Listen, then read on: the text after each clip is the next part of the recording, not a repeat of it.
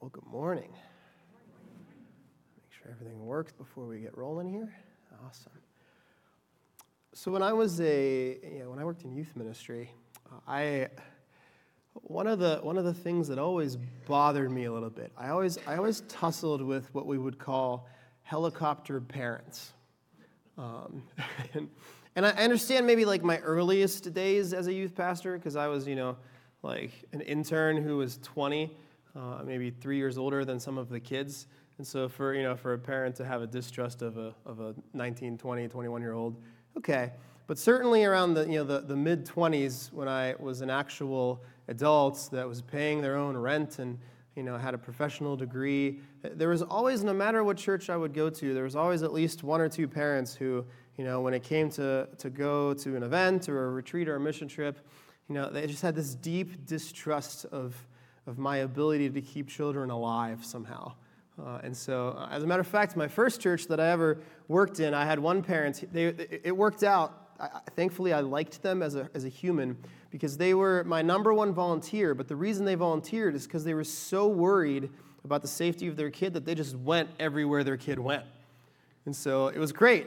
It was female. I always had a female volunteer anytime we'd go anywhere because I could count on the fact that, I won't say her name, was so worried about the safety of her daughter that she would always go everywhere her daughter went. So it always drove me nuts. I said, look, I'm a very safety-conscious guy. I was a pretty responsible youth pastor. I was not the one that's like, yeah, we just like to set things on fire, I always kind of took safety as a very serious, high standard when we went anywhere. Any youth that have ever kind of lived under me could tell you that when we would go on trips, I was always the safety Nazi. Every time they hated me when we would go through airports and things because I was safety first.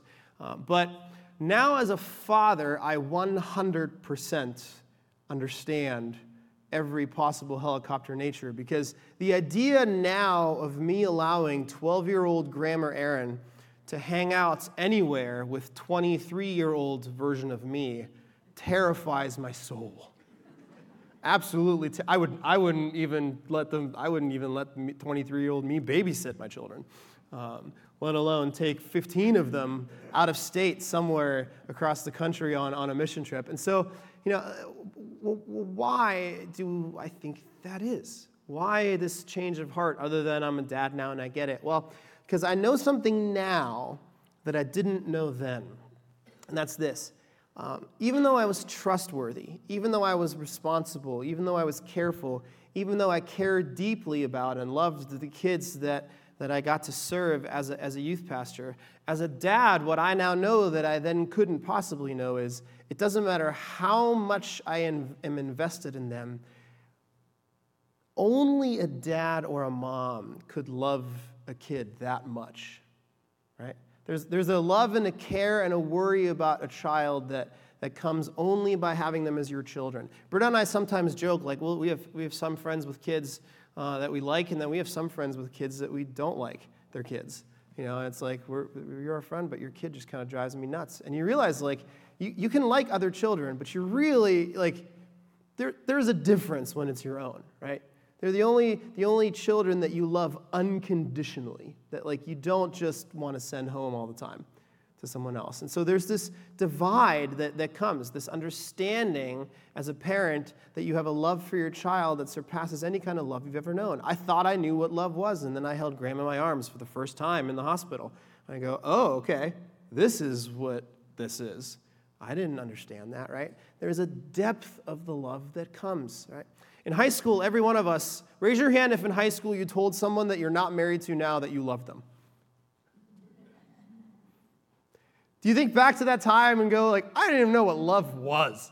I had no idea what it was as a concept. I said it, I don't know, probably just because I wanted them to stick around, and it's the next thing you say if you want someone to stick around. But the comparison's not even there, right? If you compare your high school love that I don't even know where they are now, to the love you have for a child, it's this exponential, incomprehensible increase in love, right? And I want us to keep that depth of love that we have as parents for children in mind as we look at our passage for this morning. Right? In our Advent series called What Child Is This?, we've been looking at the names that Isaiah 9:6 ascribes to the coming Christ. In the first week, we looked at the wonderful counselor and what it means that Jesus is our counselor, our wonderful, wise advice that he gives us, the guide for life, the one that tells us how to live, not out of a sense for wanting to be a dictator, but because he knows what's best for us, and he lovingly guides us into the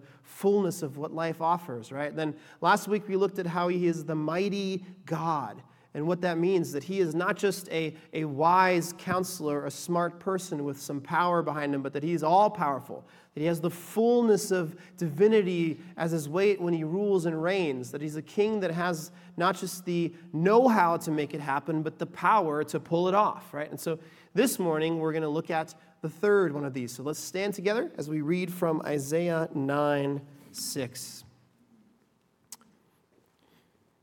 By now should be painfully familiar to us.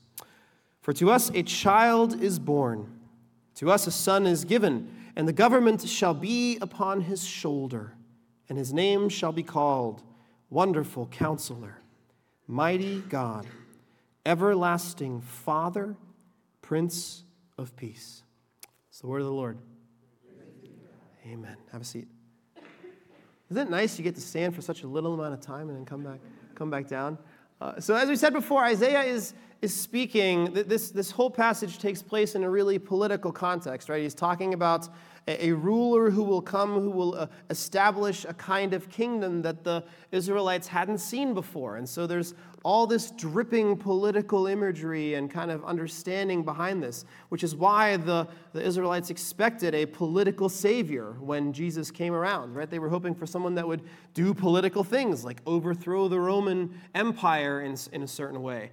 And the political imagery makes sense when we look at kind of all the other names that are given to Christ here, right? A political person would be a wonderful counselor. Well, yes, they should be wise in how they rule. They would be mighty. Well, yes, they should be powerful. They would even be a prince of peace. Well, yes, we would hope that a ruler would come that wouldn't just have us always be in wartime, but that would be a peaceful ruler. All those things make sense, but one of the weird ones then becomes this third that we're looking at today, of Everlasting Father, because I don't know about you, when I look to elect a president, I look for wisdom, I look for power and capability, I look for someone who has a peaceable nature, but I'm not looking for a daddy. I've never looked at any of the presidents that we've had in our history of our country, both when I've been alive or before that, as someone that I would aspire as a father figure, right? It would be really creepy if the president got on the microphone and said, I think of myself as all of your daddies. Right? This father imagery doesn't really jive with political leadership, but we have to understand that things are a little bit different in the context of Isaiah. This idea of father had a lot more political connotation during that time. And not just that, you would think leaders then would kind of think of themselves as the father of their subjects. Kings would do that. They would function in like a fatherly role. They're the ruler, these are the children. That's kind of language that you would have seen. A lot of times Roman emperors would use that language as well. But father has a theological implication as well when we look at it. Not just in the paternal sense, but in an actual theological salvation kind of sense. And here's what I mean. Charles Spurgeon writes a lot about this. So if you want to dig into this idea of fatherhood, you can. But in Hebrew culture, a lot of things centered around family and lineage, right? Most of the people in that culture became whatever their father was, right? The son would take over the father's business. If you were born into a family that were shepherds, you would be a shepherd. You weren't going off to college and picking your own major. And just in the same way, most of the people of that time, whatever their socioeconomic status was the same as whatever their parents had been, and their parents before them, and their parents before them. There wasn't a whole lot of shifting and climbing of the socioeconomic ladder. And so a lot of who you were and what you did kind of went in line with who your father was and what he did, right? So you see this comparison now. So what we see in Scripture a lot of times happens, it goes beyond just this socioeconomic stuff, but we see it compared to Adam as well. A lot of times you'll see in Scripture that we are called the children of Adam, right?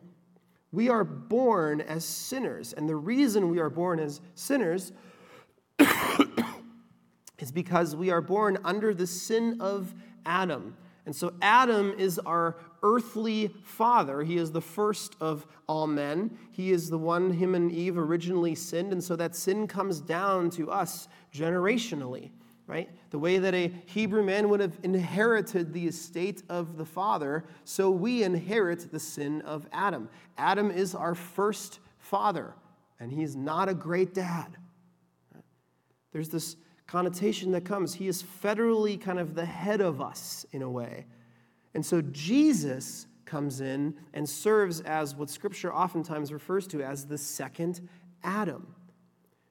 Jesus comes in and becomes federally our Father. So he takes our sin upon himself, and in that way, we now become the inheritors of eternal life because he is the one who conquered death. So we follow him in death, and we also follow him in the subsequent rising and eternal life.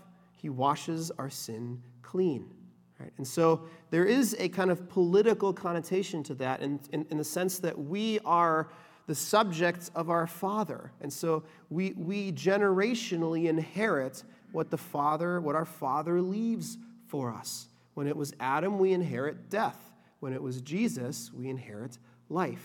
And so there is a kind of precedence for it also to be part of the political nature and term. And people would have understood the language that Isaiah uses to describe the Savior in this way, that we would see when he is a wonderful counselor, a mighty God, an everlasting Father, and a Prince of Peace, that those are all terms that can be applied to a political leadership.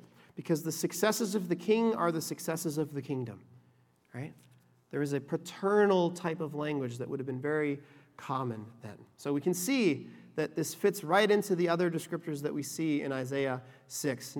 So what we need to do next is look at two things, because both the words everlasting and the word Father have some meaning in this passage, and they have some things that they don't mean. And it's important that before we look at kind of the implications of this for us, that we examine those two words just on their own. So the first is Father. When we hear Father in Scripture, normally between God, we think of Father, Son, Holy Spirit, right? And so the references of Father are usually a reference to the first person of the Trinity, God the Father. And so when we read it here, we think, well, God is all three in one, and so it's probably talking about the God the Father here. But it's important to understand, no, it is not. Right? In this instance, it is not in any way speaking about the first person of the Trinity, but completely and utterly the second person, the Son, Jesus Christ. And so the description here is of Jesus serving in the role of a fatherly figure to his people. Right? God the Father is our Father, and the three are one in a way that we can never fully comprehend. But this passage, Isaiah 9:6, makes no reference of any kind to the Father himself, God the Father, the first person of the Trinity. The term Father here is a description of Jesus and Jesus alone, and the nature that he will take as it pertains to us, his children. Right? The second is that the term everlasting is also a little bit unique here, because when we think of the Trinity, God in any way, and we apply the term everlasting, what we mean by that is that God is the one who was, who is, and always will be, right? It's a description of the eternal nature of God himself. And so what we a lot of times want to do with this is we want to say, well, Jesus will always be there. Right? And it's true, he will always be there. He always has been. He was never created. He is now, and he always will be. But the term everlasting here is a specific description of the word Father. And so when we read this, what it means is that Jesus, not God the Father, but God the Son, Jesus will serve the role of Father for us, and not just he will be everlasting in some way, shape, or form, but the role of Father that he serves is everlasting. And so what that means in short is that Jesus will forever be your Father, not just will forever be something, right? The role and nature of Jesus isn't going to change. You are not going to be in eternity and find that somehow Jesus doesn't fulfill the role of your Father anymore. He always will be your Father. That's the promise that Isaiah gives us. He will send a child that will be born unto us. The government will sit upon his shoulders, and he will serve as our counsel, our wisdom, our knowledge, our understanding of the world. He will be mighty in the sense that he will rule and crush every enemy, and he will serve as our everlasting Father. That will never end. Alistair Begg once put it this way. He said that the better way of putting everlasting Father would be Father forever. And so what are the implications of this? What does it mean that Jesus is our Father? Because, quite frankly, Father means different things to different people, depending on the circumstances that you are in or were or how you grew up, right? And so there's 4 kind of ways that this fleshes itself out that actually affect us in our day-to-day life. And the first is this. Jesus being our Father means that Jesus forgives you, that you have forgiveness, right? 1 John 1:9, if we confess our sins, he is faithful and just to forgive us our sins and to cleanse us from all unrighteousness, right? The first implication of Jesus as your Father is that you have forgiveness of sin, right? This kind of total, kind of unmitigated, reciprocated forgiveness is something that you have to be a parent to understand, right? There's nothing your kids could do that you couldn't forgive somehow, someday, right? Like it's like there are things that Graham says to me or Erin in her little ability to speak says to me that if Britta said to me, I'd probably divorce her, right? Like they're actually like divorceable offenses. Like in Scripture, like I would have legitimate grounds. But because it's a child, like there's this natural forgiveness and a love that knows no end. Like there's nothing Graham or Aaron could do that I wouldn't forgive, right? That I wouldn't be able to look past. And that forgiveness exponentially, in a perfect sense, is what Jesus as our Father offers us. Jesus doesn't just sweep our faults under the rug, and that's the beauty of it. Like forgiveness is something that we mean in a certain way, but Jesus means in a very different way. Because when Graham wrongs me, forgiveness for me means that I forget that he did it, that I look past his transgressions to me. But when Jesus forgives, it is a far more active forgiveness. See, Jesus' forgiveness of your sin is not just Jesus going, you know what, I love you so much, let's just forget about it, right? Because God cannot look past sin. And so Jesus' forgiveness as a Father is a painful forgiveness, right? You serve a Christ, you have a Jesus as a Father who went to the cross to suffer and die in order to take on the punishment so that he could forgive your sin. We don't suffer like that for our children in this world. And so there is a type of forgiveness that goes so much beyond what we think of in an earthly sense of forgiveness, right?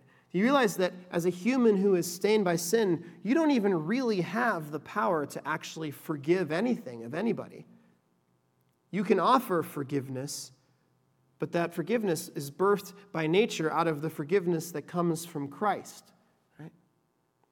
You ever think about that? Even for non-Christians, forgiveness is intrinsically and deeply Christian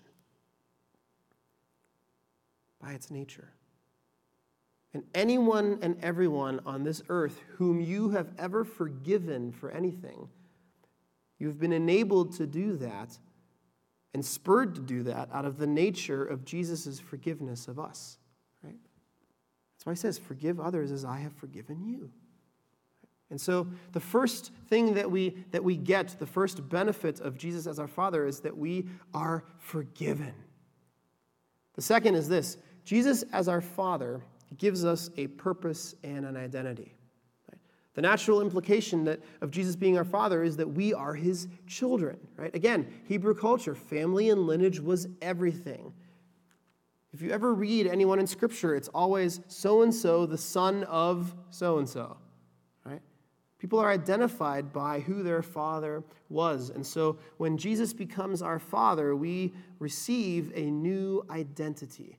It means we have a purpose and a name and an identity that goes beyond anything on this earth. You are no longer John Doe, who is terrible at this, who fails at this, who's okay in this way, but like the things of this world no longer identify you. You are now so-and-so, child of God. That's your identity. And by the way, with that identity comes something even greater, the inheritance of what the Father has, right? Eternal life. The reason you, when you breathe your last, receive eternal life is because you are a child of God, and you will receive the inheritance of all the Father has. Life is literally a part of your inheritance package. Right? In the same way, when your parents die on this earth, they leave you whatever they had on this earth before they went. Right? You might receive a house when they die or a certain amount of assets. Right? Well, the asset of the Father, of Jesus as our Father, is eternal life and life abundant. And so the identity that comes with being his child is what enables us to receive not just forgiveness from sin, but eternal life.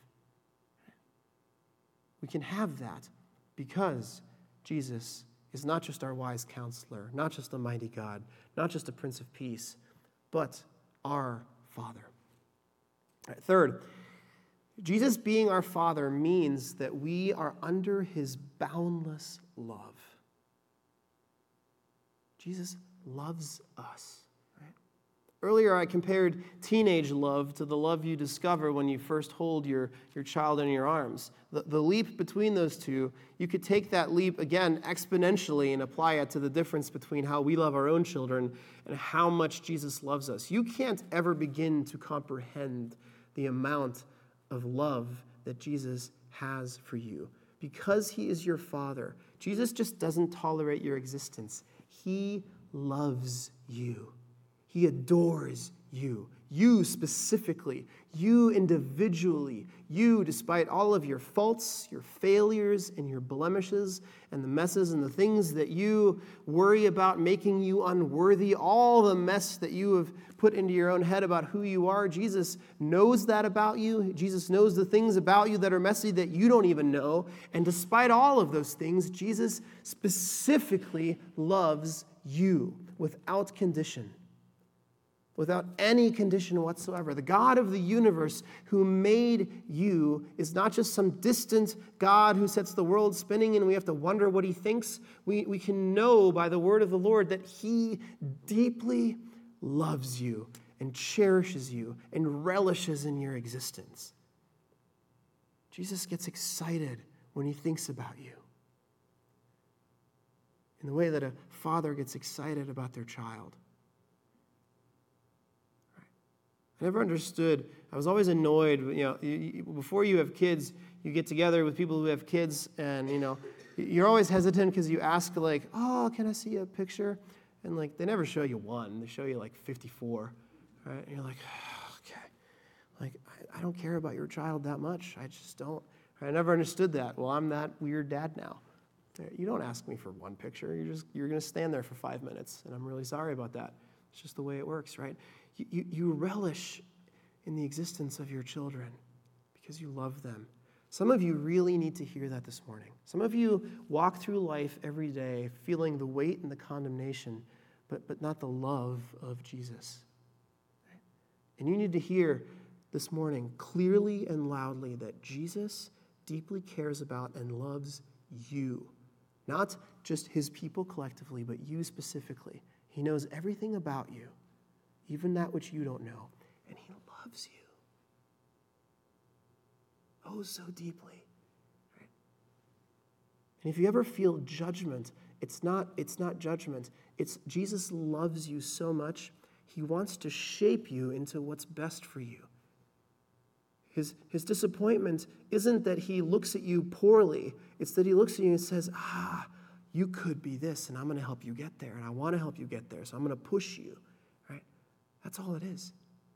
God doesn't judge in the sense that he has a hatred for you or a dislike of you or this time he doesn't love you as much because you messed up this week. Jesus loves you unconditionally all the time, every minute of your life, every breath that you take, always. He just loves you more than you could ever hope or imagine.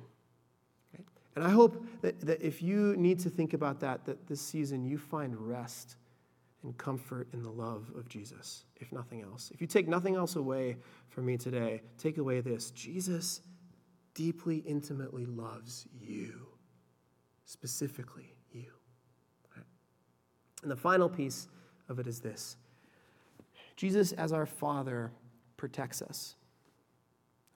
I have a phrase that I use with Graham. Aaron's not old enough yet. But whenever I tell him he can't do something or I have to use the word no, whether it's a candy he can't have or a thing he can't climb or whatever it is, and he gets real upset with me, I ask him, and he's conditioned now. I said, hey, Graham, what's Daddy's number one job? And he says, to keep me safe. I said, exactly.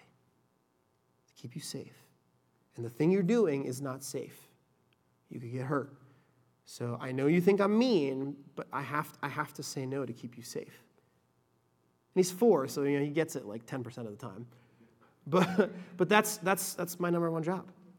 Well, number 2 job. My number 1 job is to raise him in the knowledge and the love of Christ, right? But my second most important job on this earth is to keep my kids safe, to keep them from harm. Right now, mostly to make sure they don't kill themselves. Right?